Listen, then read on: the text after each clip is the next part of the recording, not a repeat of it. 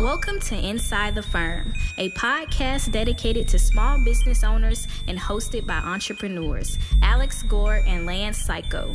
Each week, they take you on their journey of how to start, run, and grow a business by bringing you inside their architecture and real estate development firm. Get a behind-the-scenes tour of how these business leaders manage their clients and foster company culture while creating new and innovative projects. And now your hosts, Alex Gore and Lance Psycho. Hello, my name is Sam Davis.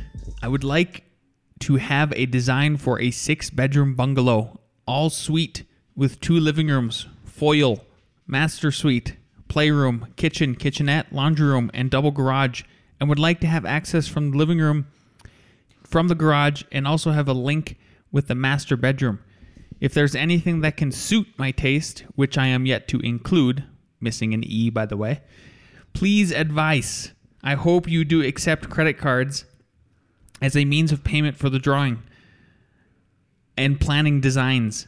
And I would appreciate it if you can get back to me with a full estimate of yours, Mr. Sam Davis.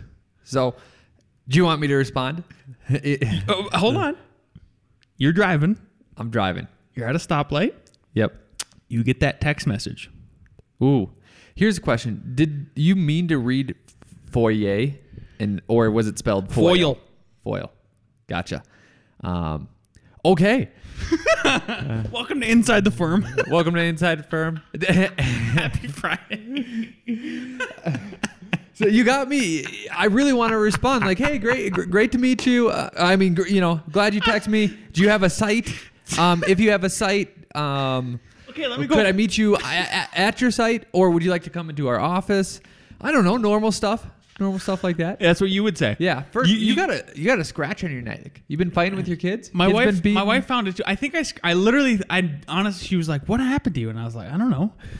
I guess I have a scratch." Yeah. My wife does that every couple of months. She'll look at she's like, "What is this?" And it'll be some scratch. I'm like, "I have no idea." Bruising too. Yeah. Sometimes I get because I bruise like a peach because I'm just a wuss. I don't know. I run into things apparently. Yeah, apparently our wives know more about our bodies than we do. Yeah, that's awesome. So, okay. Do you want to tell people what this is? Let's go a little bit further, okay? Okay. So, I responded, "Hi, Sam. How did you find our firm?" And then here's where it started to get legitimate. Thumbtack. Ooh, we get a lot from Thumbtack. Sorry, I'm texting you. I'm hearing impaired and I've been advised to stay off phone calls for 2 weeks. Can I text the info on here? I said, sure. We can text, do you have a parcel of land purchase? Here's where it got even more real. And this is why I think it's important to tell people, inform people. This is like a plus. This is the negative side of internet marketing. Okay. Yeah. As an architect or as anybody, it doesn't matter. If you're a small business owner. Hi, my home address is blah, blah, blah, blah, blah. It's in Massachusetts and I own a lot to build. Here's the address. In Colorado Springs, how many square feet, he lists how many square feet of the lot. I mean, it's just like all of these details. I want it to be a single story. I budgeted $500,000. I wish to start on X amount a day. And then he repeats everything about what he wants in the house, even more detail.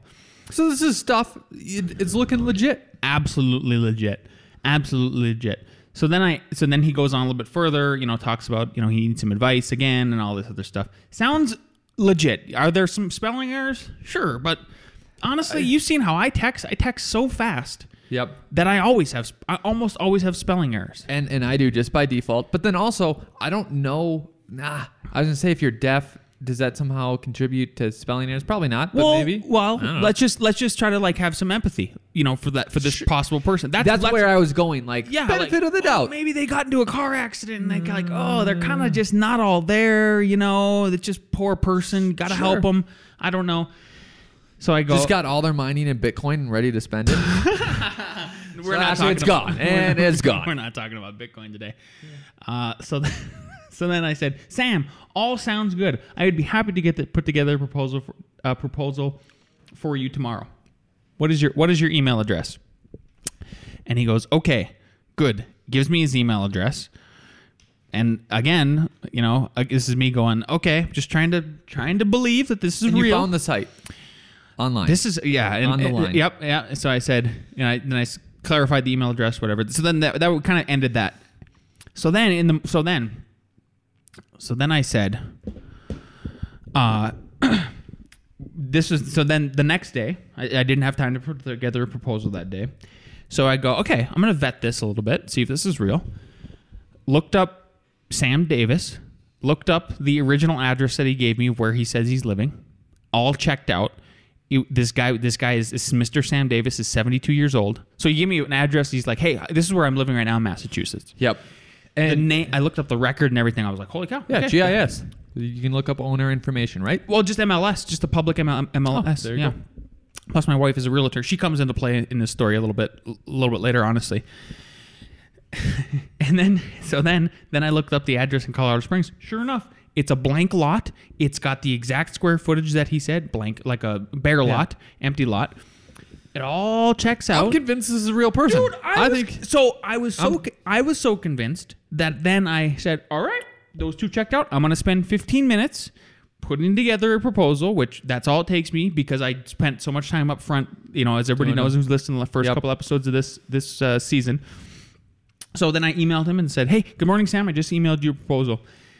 Takes his time, maybe a half hour later. Thank you for your reply. I got your proposal. I would really want you to see this job for me. I would like to proceed with this job as soon as possible. I have stated I am presently out of state on a business trip. He said he was in Brazil. Here's where it starts to get tricky, okay? Yeah. To have a meeting with you is not a problem, but I will be needing a little favor from you because I am having a little issue with the surveyor, as I have only paid him 85% before I left the state. So at this point, I will send you my credit card details for you to charge through the sum of $3,000 as part payment deposit in order for you to have the survey of the property and start working on the project prior to my return. And then he keeps going on about like this assistance, and then he's like, I will need you to charge an additional $6,150 from my card, whatever, and then like 5% credit on top of that, and like $100 for my stress. I hope you understand. And I go, I don't understand. Our contract states a deposit for X. Can you text me the name and number of your surveyor? I would love to have a phone call with them. Okay, let me ask him if it's good to give out his number. And I go, this is me actually saying this. Seems suspicious. If he's a real businessman, there shouldn't be a problem. This seems a little scammy. Him, what do you mean by this? I'm making a deposit so you can have me fully listed on your business schedule. Doesn't that sound silly? But fully listed on your business time schedule. out. I want to give the benefit of the doubt here. Because what if this person is just mentally not That's what I'm saying. there? But I think you went well, at first I was going to give him the not say scammy, but how does he expect you to get the money to this guy if you can't contact the guy? Is that where you know what I mean? Like, so I'm going to take out this money, and then who am I going to give it to if I can't give him a phone call at least and say, meet me at my office or whatever? What do you mean by this? I'm making a deposit so you can have me fully listed in your business schedule. So when I'm back, I can meet with you and discuss. There's no problem. Me. Okay, then please message me the name. I'm still honestly giving this guy the credit. Okay. Call the surveyor. Okay. Then please message me the name and number of your surveyor. Shouldn't be a problem to pass this information on if he's running a reputable business. So the reason why I said that is because I was thinking, okay, maybe, yes, still benefit of the doubt. Maybe this person is just older, and maybe they want us to have more of a management role in the whole project. Sure. I would love. Crazy people have money. Crazy people have money. So I need to talk to the surveyor to understand: is this person real? A. B. Okay, are they crazy? Like, what have they been like to work with? Yeah. You know. And there's a bigger point I'm making with this whole thing. Okay. With this bit. Him. Hello. You here? I just repeated myself. Please give the name and number of your surveyor. Let me know when. Contact him. Let me know. Me. I need his name and number from you in order to contact him. Please pass on that information so I can give him a call. Gives me a number. Then he says, ... Mr. Adams. And I go, what is the name of Mr. Adams Surveying Company in Colorado? Not in Colorado. Just call him. I told him already you want to call for confirmation. Then I go, oh, okay. what is the name of his company wherever he is located? Then he goes, you can call him and ask. I see no reason you're stressing about this. He says that? Yeah. We're almost done. Okay. Okay. So then, and my wife comes into play here in a little bit. So then I said, I see no reason why you can't give me the name of the company. It's a simple request. We'd like to vet client surveyors. Please provide the name of his company. You said your name is Sam. And then, there's silence. So I call my wife and I go, hey, I just emailed you an address down in Colorado Springs. My wife is a realtor. Okay. And I said, can you please look up who owns the property and the history of the transactions? Yep. Sure. So my wife looks it up. Emails me back in like 30 seconds because that's how awesome she is. Turns out the name of it is. Well, do you want to give out the name? No. That's a good point. Yeah. So it is a foreign sounding name that is like Asian related, right? I actually looked up the person who owns the property. They're like kind of a semi-famous author. Hilarious. Oh, okay. So then I go, your name is Sam Davis, correct? And he goes, yes. And I go, strange. That's not who is on the records as the owner of the property. And then I tried to contact one more time just to see if I could get a response. Good morning, Mr. Davis. Can I have the name of your surveyor's company? Did you call? Did you call that? No, I haven't called anybody. Oh, I think you should. Right now? No, I don't know. We might cut it. It might not be. Yeah, do it. We'll do it maybe when we're driving to lunch or something. I don't know. I think you should call it and just see. What do you think of that? Isn't that crazy? Like, holy cow, that's a lot. I'll give him some credit. Either the guy, interaction is very weird for him. Just extremely weird. I don't know. Maybe he has Asperger's or something. I have no idea. Exactly. And my wife goes, I read the whole thing to my wife too, and she goes, why are you wasting your time? I'm like, honey. Time out. Can I answer that? My name is Lance Cycle. I am married to you. You should know I waste a lot of my times going down rabbit holes. Have you seen me on Facebook? and just excuse me. Do you know who I am? Do you even know who I am, honey? That's exactly what I said. I go, honey, I'm trolling millions of people daily, and you don't expect me to troll one guy back if he's trolling me? Come on. Come on. I hope next week. Turns out this is a legitimate guy. He just needed some help. We're here to help him out. Sorry for the confusion.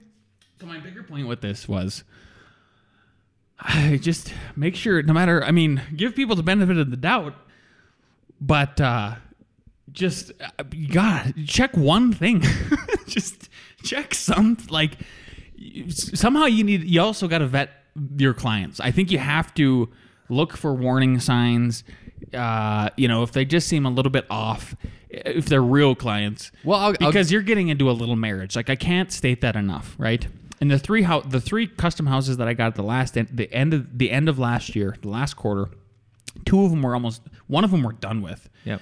Another one we're almost done with, and the other one we're still in schematic design phases, and I completely regret where that's going. Here's the other thing which people might not pick up on right away, or they might. Hey, what's the harm in taking a credit card number and trying to charge it? Well, guess what's going to happen? That's not going to work. And then all of a sudden they're going to say, hey, give me your bank account money. A bank account number. Actually, do you know what I think? Do you know what I think it is? I think they're getting us to scam somebody else with a stolen credit card number. I think that's what they get. They get it to happen. Oh, and then you send it to Adam in West Virginia. Yep. But you ran the illegal credit card number. Yep. And so we still get money. Yep. But now all of a sudden we're accomplice to and the then scam. All of a sudden Wells Fargo or Visa comes and says, hey, what is this about? And you're like, what? That could also be. It could also be another situation. Just meet your clients, number one. It's double scam at F9. Fake listing for fake site for an apartment. This has happened to two people that we know. Two of our employees. Good and Lord. What happens just insane. Every time I'm like, what? How is this happening again? But what's crazy about it is that they're real locations that you can physically drive by. They won't let you see the interior because someone's in there. They'll take pictures from that listing that you can get on any places. We almost had this in New York happen too. But the thing is, they're getting sophisticated. The one we knew in New York is because it was too good of a deal. The ones that they're doing now in Longmont, Boulder, everywhere, are essentially, hey, here's a 1-bedroom apartment for $825. It's in this great neighborhood. And you're like, oh, it should probably be like $900 or $1,000, but it's only 800. I'm really excited, but that's a realistic number. Like that 875 is, I could see how someone might do it for that. Dude, and they want to jump on it, and other people are interested. There's a total scam. Okay, so what it boils down to... Send me your check. Don't trust me. It's trust in great me. hands. There's always this trust me. I just can't. I mean, I can and I cannot believe so the lengths that person went to. I know. To find 2 addresses, the first name checked out. I mean, you can see. But they might be doing this to architecture firm after architecture firm, at just going down the list. I wonder if any of our listeners have a similar thing with similar addresses, similar names. If you because do, that would be efficient for him. Go to InsideTheFirmPodcast.com. Yep. Click the little record button and tell us your story. We'd love to hear it. Yeah. We'll keep you anonymous if that's what it takes. I don't care. Because honestly, those kind of stories are like curveballs that keep me alive. I'm joking. They just how entertaining was I entertained myself for a good solid hour in the last 2 days about just like that. Good. I read it to you. I read it to all the guys. Read it to the Read wife. it to my wife. It's crazy. And I read it to everybody on here. So just be aware. I guess that's the lesson. It's just weird stuff that's going to happen in business. Yeah. I mean, really weird. That's what? What a weird thing. Yep. So I have some new stuff that happened at the firm. Okay.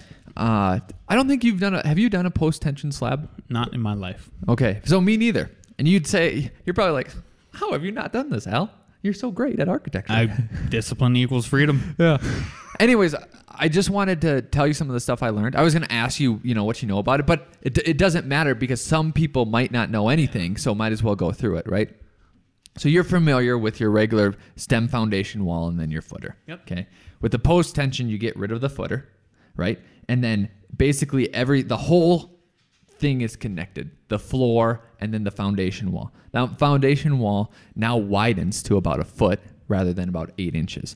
But the problem I was having, and I didn't know how to do, is we're doing these townhomes and they're at different levels. They're 8 inches or a foot, not maybe a foot, 6 inches, 4 inches apart. So the engineer did not succeed in talking them out of this? No. Okay. And the builder doesn't want to do this either.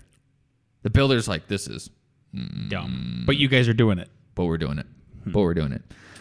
So essentially we are trying to figure out, how do we run these post-tension... If they step?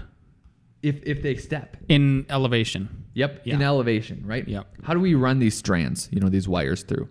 Carefully. And what happens, I don't know if you know this, but basically, let's say you have 5 units and they all step. You do it in 2 pours. So you break it up so you have 2 units that you'll pour and then 3 units that you'll pour. Okay. Right? Doesn't matter which side you pick, right? So let's say there's a left side, which is your end, and then a right side. So you're going to pour 3 of them. So now you have an open side on both, right? Yeah. So on the post tension, one is going to be securely anchored, the point in the center, right? And you can run these strands through and you can bend them down. And why that made sense once I saw it was, the concrete's going to cure and you're going to post tension it. So then the side you pull it, on the outside, you'll tighten it. Then you pull it, Yep. And then you'll lay the other side, the 2 units, or you could probably do 3. And then that side in the center is secure. You run your strands through, do the same thing. What's also weird too is, I can understand how maybe that doesn't cost too much more because you might already be putting rebar and all that stuff. Pouring twice probably costs more, but they have these ribs in them. So instead of spanning this whole distance, like this 20 feet or this 24 foot, every about 12 foot you put another rib, another 1 foot rib. So the amount of concrete you're using in this is insane. Are you sold on this crap? Oh, absolutely not. Absolutely not. Why are they doing it? Geotech says that's why. So if you look at a floor plan, right? If we have a garage and back, it's about 24 foot. You got a 12 to 16 foot in the front. You'd run, you might have a foundation wall is the in soil between that the garage. Hot? Is that why? Must be. Huh. Must be. So you have your foundation wall breaking it, right? But then you run a rib down the center, and then you run another rib in the garage. This all seems a foot thick. Terrible. Yeah. Yeah. Crazy. So you're excited about this? I'm excited that I'm not drawing it. There's other people drawing it. Interesting. Huh. Well, I wish you guys would have won that battle because that seems phony to me. I don't know. I don't know. Whatever. Yeah. If it's not broke, don't fix it. Whatever. Yeah. Anyways, moving forward. You know what? My wife went to Trader Joe's this week. Good. And it was awesome because they have good food. But what was really cool is she was like, I don't understand how they have, and I've never understood this either. How do they have such good produce, quality produce, it's organic, typically, like all natural and stuff, for these insanely cheap prices? So she asks and why this relates, because I want to see if there's anything with that Trader Joe's does with their business model that we can bring into ours, okay? Yes. So I'm going to surprise you. I'm going to read you off 10 different things that they do. Holy cow. Via notes. Via CBS News, yeah. Are these like the 10 things that now they can bring down their prices and Yep. All right. Yep, exactly. So the article is titled 10 Secrets to Trader Joe's Success. It's an old article, but it doesn't matter because clearly it's all panned out. Yep. So you'll link to this, right? Yep. What year? 14? 2010. Oh, the Stone Ages. Literally. Yeah. Barely had smartphones. Probably had like the iPhone 4 at that point. Not even. Just the iPhone. 2? Can't imagine. Okay. So, number 1, customers want fewer choices? Question mark. I totally agree with that. Yeah. Contrary to the long-standing grocery store dogma, TJ's stores are smaller and the choices are fewer, but consumers are happier. Get this. This is a statistic that'll blow you away. And this relates to Whole Foods, right? Because they're going to go head-to-head with Whole Foods now. Yep. Not that they haven't been. On average, Trader Joe's sells less than one-tenth the number of SKUs, product SKUs, but achieves twice the revenue per square foot versus Whole Foods. Brilliant. Why I love this first point? I need to be interjecting now. Yeah. No, I want you to. Because there's study when the books I read, study after study, is that you do need to reduce choices, and that will make people choose faster, right? Why people I think are so scared of that is when I go from one grocery store, I get used to it, and I go to another, and they don't have what I want, then customers complain. Like, why don't you have this brand? Why don't you have this brand? But once you settle in a neighborhood like my neighborhood, I'm only going to go to the store that I can literally walk to. So I'll get used to those brands. I won't care, right? I'll be mad at the other stores when they don't have whatever is there. So brilliant and good for them for sticking to that. Good for them. So I have a question for you about that number 1 point. You desperately want to redo the website. Yes. Don't you think the website already does that? It just reduces. It's so spare. Yeah. I would just rethink it. Just consider it. This summer, I'll come up with a concept that I think will be very clean that I'll run by you. But It's not, yeah. I'm not itching. I got stuff to do. Yes, you do. Yes, you do. Okay. Number 2, economies of scale. Low prices for high quality products. Amazingly, Trader Joe's offers high quality products at rock bottom prices. How does it do that? Scale. Since it carries fewer products, its volumes are higher, giving it bargaining power when negotiating with coveted suppliers. How smart is that? Like, these are like fundamental. It just makes total sense. Like, oh yeah, now we got more shelf room. So hey, grower who's growing beets, Al Gore. We, instead of like 10,000, we're going to order 100,000. What do you think? Then we can get a lower price. What do you think we can do that? The other store, which also sells your beets, they're only ordering 1,000 because they have so many different products. Oh, Trader Joe's, I'll give them a discount because they're ordering 10 times more. And this is 10 times this less. This is one that I think we already do, is because we are volume based. Yes. And so we say we'll do we're obviously we scale our services with it too. So we don't do like, we're not picking out light fixtures. Right. We're not picking out the tile. That somebody else can do that. We are just giving you the architecture, the structure, the bones. Yep. And we are relying on, the client a little bit more to do their thing, but like that's our niche, and I think where we at least do that one right. So unlike our best friend, Nick.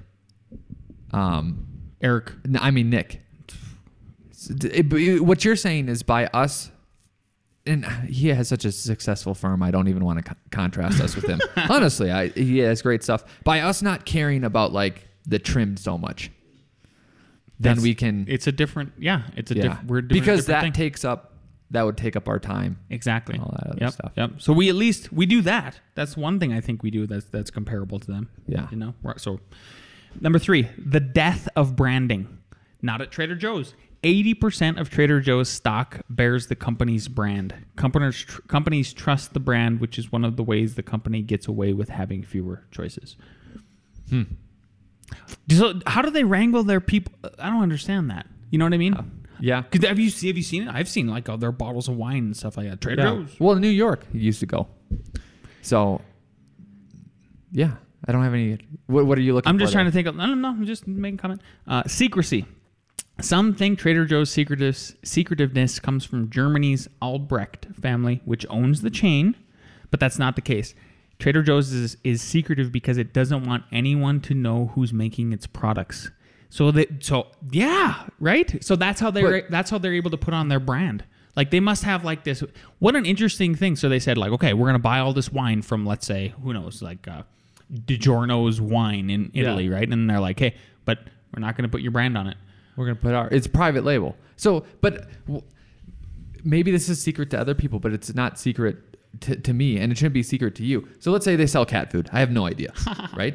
There's only 4 big plants that make cat food. Everyone makes their cat food through there. So you just call up the plant and say, hey, don't put, whatever brand cat food on this. Come up with a formula. We'll make sure, maybe they make sure that it's good with the Trader Joe's organic, and we're putting ours on. Like it. That's not secret. Lots of companies do that. Maybe in 2010 that was secret, and other companies weren't doing that because you can get Safeway brands. You know what I mean? Like you go to Safeway or whatever. Yeah. Here's one that relates to us. Okay. But they're not telling you like we make this in Michigan at this plant. Is that what they're getting? I think that's what it is. Yeah. Yeah. It's just kind of this. What they've done is they've made generic branding hip. Don't you feel that they've done that? They've hippified. Yeah. Yeah. Everything. Yeah. They get the generic whatever and they just stick their Trader Joe's on it. All right. But again, probably have good standards. How can we do that? Here. So the last 2 points, I know 2.5 points or whatever, the death of branding and then the secrecy. So both of them, actually, the last 2 points. How can we here's the F9 brand. Like it's an F9 thing. I know. What? Find the best consultants. We already know some of them. Like, I could write. It doesn't matter. Eric, my brain is with Eric because I just talked to him off the phone. You know who he is. Yeah. F9 MEP, F9 structural, F9 this. And they are doing all the work. All the good consultants that we know. F9 civil. Oh, that's so it's our brand. They're doing the work. That's it. So when you would market that to a client in that way, you would say like, look, this is an F9 MEP. Yeah. This is F9 civil. I don't know then if that's counterintuitive to reducing, but maybe it's reducing because we only have one civil, one MEP, one, whatever. So you could get the F9 package and you could get them all. And what's weird is that literally we're just taking the guys we'd use anyways and just calling them F9. Rebranding. Exactly. There you go. Yeah. Number 5, take care of employees. But then we run a lot of risk. I mean, it's different than selling a bag of chips versus. Oh, because we umbrella everybody? Yeah. Yeah. Number 5, take care of employees. Store managers can make in the low 6 figures, while full-time employees start out at about half that. Not bad for retail. Plus, TJ's contributes 15.4% of employees' salaries to tax-deferred retirement accounts. What? Oh, they contribute. So like they will take. So let's say you make 50 grand, 100 grand. They will be like, okay, we're also going to throw in another 15,400. Yeah. Well, that's pretty generous. Yeah. Number 6, an in-store experience that hails to an earlier, happier time. An employee knows the whole store, and instead of telling you where an item is, it will literally guide you there. They'll offer a basket or cart. I don't know how we do that. I don't know how we can translate that into there. An in-store experience. I have one idea. Okay. It's called the red phone.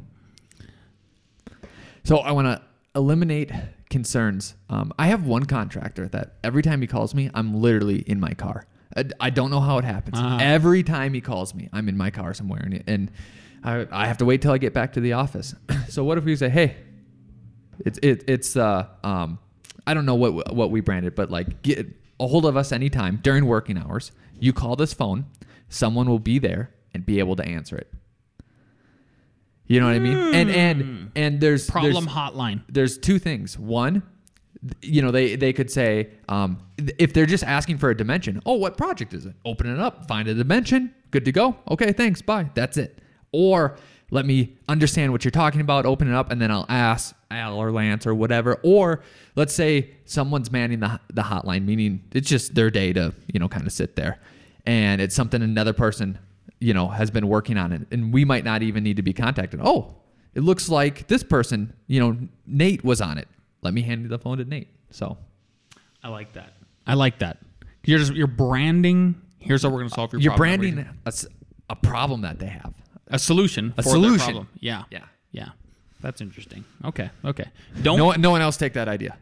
No. Just erase that from your memory. Yeah. Don't follow trends. Start them. This is number 7. Trader Joe's was offering healthy foods before most consumers knew what organic meant. They had the largest offering of California wines before anyone, and I mean anyone, thought they were worth a damn. Same goes for microbrewed beers. If you want to see what grocery stores will be selling tomorrow, go to Trader Joe's today. Here's another thing. They have, every time I've heard of Trader Joe's, everyone says $2 chuck. Have you $2 what? $2 chuck. This is the wine, right? Yes. So if you want some wine, you can go to Trader Joe's. I'm sure it's still true, but that was a big deal in New York. You can get a whole bottle of wine for $2, right? So it's something that a lot of people like. Even if you don't like wine, when you're pouring, like, you know, in college, you think, holy cow, a case of beer is, you know, $12-$14. I could get $2 chuck, and I'll drink wine if it's going to change. Sure. It'll save me $10-$12. Is there anything in the architectural profession that we can be known for, like, oh, you need this? It's $2. And we kind of do this with one of our big people that we lay out plans. Hey, you got a plan? Send it to us. It's I'm making this up, $500. So, okay, if we do that with one person, is there anything else we can offer as basically a product or a service? Hey, you need a conceptual design, you need a layout, you need something. It's gonna cost you $1,000. Well, I was going to chuck. $1,000 chuck. $1,000 chuck. No, that's interesting. Exactly. This is where I'm going with. This is where I'm going with this discussion. Is okay. Yeah. Can we just start thinking about? They're super successful. Like, isn't there something we can pull over? And then you're known for it because let's say I know developers talk to each other. They're like, yeah, I got this land. I don't know if my idea can fit. I'll call F9, $1,000. $2. They don't even want to pay that. $2 concept or something like that. Yeah. So you're just doing trying to get your foot in the door, right, with these big developers. And known, it sticks in their head. You need this done. Just call these guys. They do it every time for this. They crush it. Yep. $2 crush. Number 8, know your consumer and put your stores where they are. TJ's isn't all things to all people. It knows its customer and maintains a laser-like focus on predicting and meeting their ever-changing needs. That includes knowing where to locate stores and paying attention to demographics like education and food and cooking magazine subscriptions. That one kind of throws me for a loop because we do a lot of our marketing is on the internet, and I have been able to convince people doesn't matter where we're located. You know, we've kind of taken the opposite approach to that and said we could work from Mars. Doesn't matter. Yeah. We're here to serve you. So I don't know if that one applies. Well, I think the other thing that know your customer too. I think it was like a 2-part thing. Yeah. So yeah. Number 9, keep logistics simple. Fewer items means simplified distribution, stocking, and everything. And TJ's always seeks to cut the middleman by buying directly from manufacturers and shipping directly to its distribution centers. It even sells fresh produce by unit instead of weight to simplify the checkout process. I think we've done that hopefully with the new contract and the way it's laid out. Just keep it simple, stupid. Don't you think that this is so profound though, that this shouldn't just be a one podcast, one idea? Is that somehow it should almost be a folder and it should be in there. and you could copy and paste, and we could write down ideas, and somehow maybe this summer with the new website we come up with a $2 chuck. Like, let's keep it permanent. Maybe it's an admin, maybe, but I almost want to put it in current projects because our guys have great ideas too. Maybe we talk about this at lunch. Yeah. F9 lunch. Yeah. Last one. I love this. If it isn't broke, don't fix it. Founder Joe Columba sold the 43-year-old chain to Theo Albrecht in 1979, but the Albrechts stay completely out of the business, only visiting once a year to check out the family investment. Trader Joe's has always run itself. Moreover, TJ's is entirely self-funded with no debt. I can't stress that enough. Good Lord, cash is king. I don't know what the timeline would be, but it could almost be a goal. 5 years, 10 years.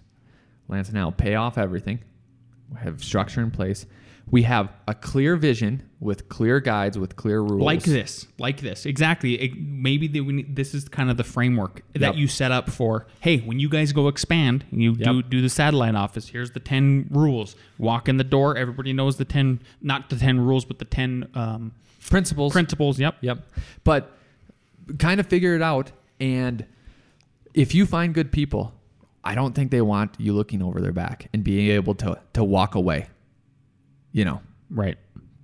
Like, here you go. I don't like looking over the back at all. Yeah, me neither. Makes me nervous. Sweet. All right, there you go. Trader Joe's. We'll link to that article. Read it. Maybe there's something you could take out of it and apply it to your business and come up with a cool idea, because those guys are super successful. And they do it so simply. That's what I love about it. Again, I got to go back all the way to the beginning of this. The beautiful thing about it was just so simple. It was cost effective too. Yep. They figured it out.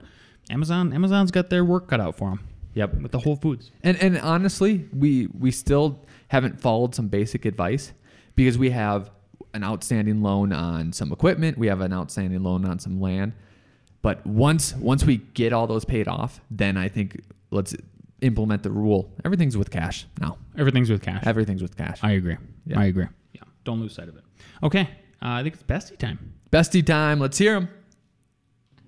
Hello, best friends. I hope you all had a great week this week. A reading. Slow business growth. Take the long view. We live in the age of the instant billionaire. While a handful of young Silicon Valley entrepreneurs have burst onto the scene with spectacular multi-billion-dollar buyouts and public offerings that shock us, they are the exception. Building a successful service firm is a slow and steady journey. It requires taking the long-term view, hour by hour. When you boil it down, service firms sell hours. You might bundle them up or break them out for your clients on their invoice. But in the end, you measure your return on the number of hours you can profitably bill. The key to expanding is to grow the numbers of billable hours. R. Gensler and his 50 principles. Lance! Oh, lucky day! The kumquats are blossoming. Toodles! Kumquats. So, what I took from that was, while we're looking towards the future, exactly what you just brought up with Trader Joe's, and you're trying to make a strategy and do all that stuff, I think that it's worth reminding everyone that also your day-to-day operation is billable hours, how you can improve them. You can bundle them into package or stuff like that, and how you improve them is by doing great quality. And then if you do great quality for a client, then it compounds, right? Because then they probably rehire you and then tell you, tell your services to their other friends. So I think there's two different ways of marketing and growing a business, and it's keeping your eye on the ball, just grinding billable hours, and then talking about exactly what we're talking about with Trader Joe's. Don't lose track of the hour. Yeah. How precious is that? Yeah. For sure. Yeah, absolutely. Yeah. But I think that's one of our fundamental principles if we do our own Trader Joe's rules is we track time. Yeah. Oh, exactly. Yeah.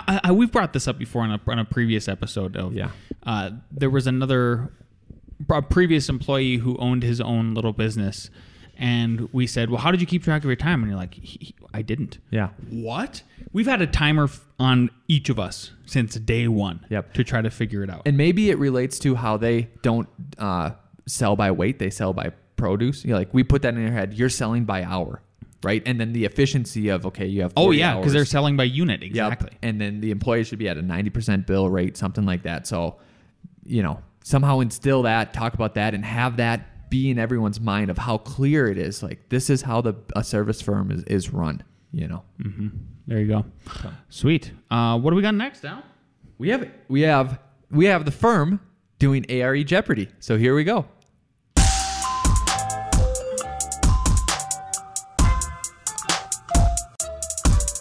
Okay, so here we go. I'll do the first 2 questions. Lance will do the second 2 questions. You guys know how this is run. This is for the ARE exam. They're questions Lance and I made up. Not for our non-architectural listeners. ARE means Architectural Registration Exam, the test you have to take to get licensed. Yep. But you guys should play along too. So both of mine relate to structures. Okay. So the first question is force equals, and then there'll be A, B, C, D. So force equals, it's just an equation. So think back to physics and all that. So force equals A, load times distance, B, pressure times volume, C, shear times moment, D, mass times acceleration. Do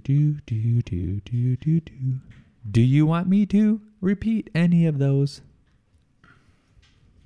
Still thinking hard. Force equals. Force equals. Are we ready?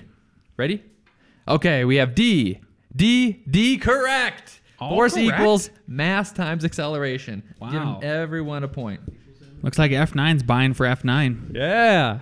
Who's going to be the king of the castle? All right. Question number 2.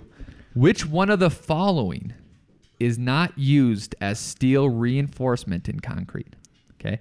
So there's going to be 4 choices. 3 of them will be used in concrete as steel reinforcement. 1 will not. Okay. A, bars. B, welded wire fabric. C, wires or strands. D, tubes.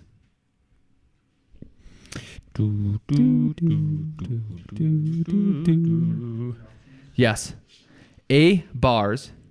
B, welded wire fabric. C, wire or strands. D, tubes. Which one of the following is not used as steel Okay, ready? reinforcing? Okay, B, D, and D. The answer is D. The answer is D. So, bars are your regular rebars, right? B, welded wire fabric. We put that in the garages a lot, right? C, wires or strands. Those are post-tensioned. That's basically what you call post-tension. Tubes are not. Tubes are tubes, bro. Tubes are tubes. Tubes are tubes. Cool. All right, Lance's question's coming up. Question number 3. The structural engineer has given you the option of specifying the following different types of steel beams on a project. Which one is most cost effective? A, standard wide flanges. B, hollow structural steel tubes. C, castellated steel beams. Or D, tapered wide flanges. Once again, the structural engineer has given you the option of specifying the following different types of steel beams on a project. Which is the most cost effective? A, standard wide flanges. B, hollow structural steel tubes. C, castellated steel beams. D, tapered wide flanges. No questions? All good? Nothing for Are you clarification? ready? Okay. What do we got? B, B, B, B. They all say B. They're all incorrect. Wide flanges are the cheapest. Yeah. That's why they're most common. Yeah. They use the least amount of material to do what they got to do. What about for a column? Same thing? For a column, our engineer has always told us steel Circular. circular tube. Yep. Yep. Yep. Yep. Yep. Because I'll explain a little bit why a wide flange. Because You when knew you the answer, yes? yes. Because when you're Thank pushing down, right, you're looking for the depth of the material, right, and the area in that depth. So you have basically, well, what I was saying is that with the tubes, it's also based on the center. Man, I had a good explanation for this. Because in the tubes, you still have the top and the bottom, but you're basically doubling up. You're doubling up the web. You're doubling in up a tube situation. Okay? And the cost of steel is per pound, so you're just wasting basically. Yep, Because you have to have a exactly. certain thickness anyways. That I-beam / wide flange shape is just the most cost effective every single time. Okay. Although in my just side note, I prefer hollow structural steel tubes, as you can see from Jazz House up there, even though it's more expensive. And that's why on this other house unit I've been working on, I want to try to do the hollow tube. So I was hoping to give Alex Gresh a little advantage, but he failed. Yeah.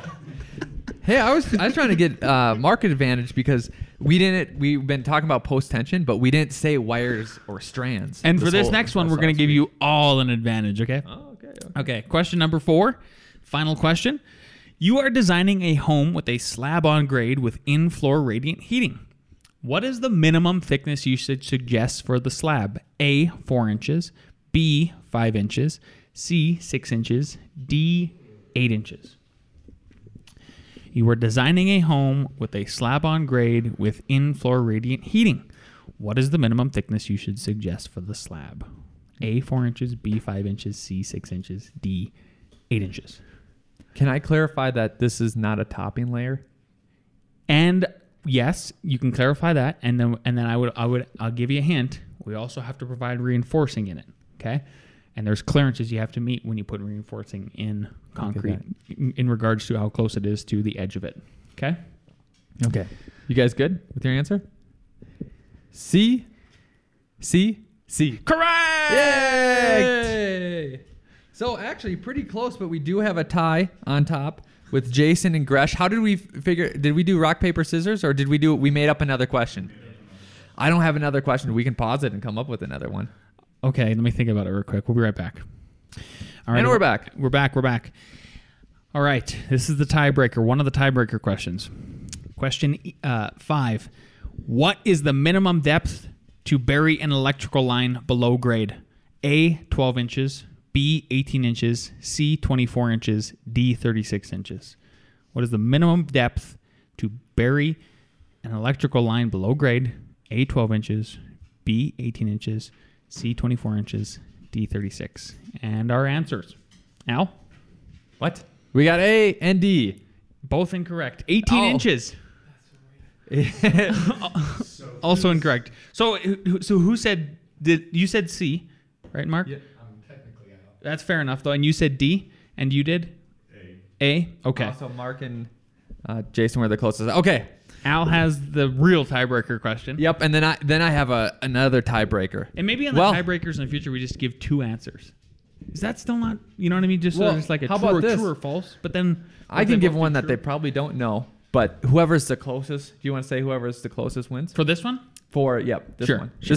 This one came in Longmont. If you have a transformer, what is the clearance where you can't have anything obstructing in front of it? So you have a transformer, right? You need clearance for them to access it. Whoever gets closest to the answer wins. Yep.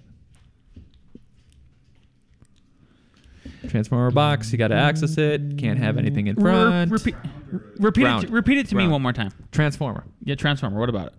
Okay. You need clearance in front that you don't have obstructions in there. So you people don't can get in there. So people Do can some get in there. stuff. Yep. Yep. How big? How's the minimum? Yep. What's the minimum? Interesting. And then if we can go to backs and sides too if you both guess the same number in there. Okay. Here we go. Hold it up. 3 feet, 4 feet, 10 feet. Jason wins. What 6 feet. Woo! Yep. The sides and rear are 3 feet. Front is 10 feet. There we go. Learn some stuff. All right, gentlemen. Our guys are the best. We are live Right now? again. Yeah. So, do you have anything? Do you have any sponsors, Al? I don't have any sponsors, but I have something that I want people to take into consideration. Okay. All right. So if you are in AutoCAD, I think it's 2018. Correct me if I'm wrong. February. That is correct. Your birthday's in 3 days. I think you should start the transition and transition into Revit. You can still do. How do you do that? AutoCAD. How do you do that? Well, you can go to Inside the Firm, and Can we have links for you. Oh, nice. And I want to tell you the cost. So right now, Lance, did you know if you wanted to buy AutoCAD on a monthly basis, it's $185 per month? Wow. Did you know that if you pay the yearly for Revit, it comes out to $183 per month? I saved you $2 each month. Wow. By getting a better, more imagine what program. you could buy if you went to Trader Joe's with that $2. Oh, $2, Chuck. You see how everything's coming together? Every time. The other thing, but if you do it month by month and you don't pay the whole, it does jump up to $275. But there's so many buts. You don't even know. There's Revit Lite for $65. Transition into Revit. It doesn't cost as much as you can think. Those are the first one. Well, the second one is probably the high rate for a principal. Third one is just just 1 hour a month. So please do that. If you need help learning Revit, you can go to our website, revitfurniture.com. But the first step is to go to Inside the Firm, click on the links, and get Revit.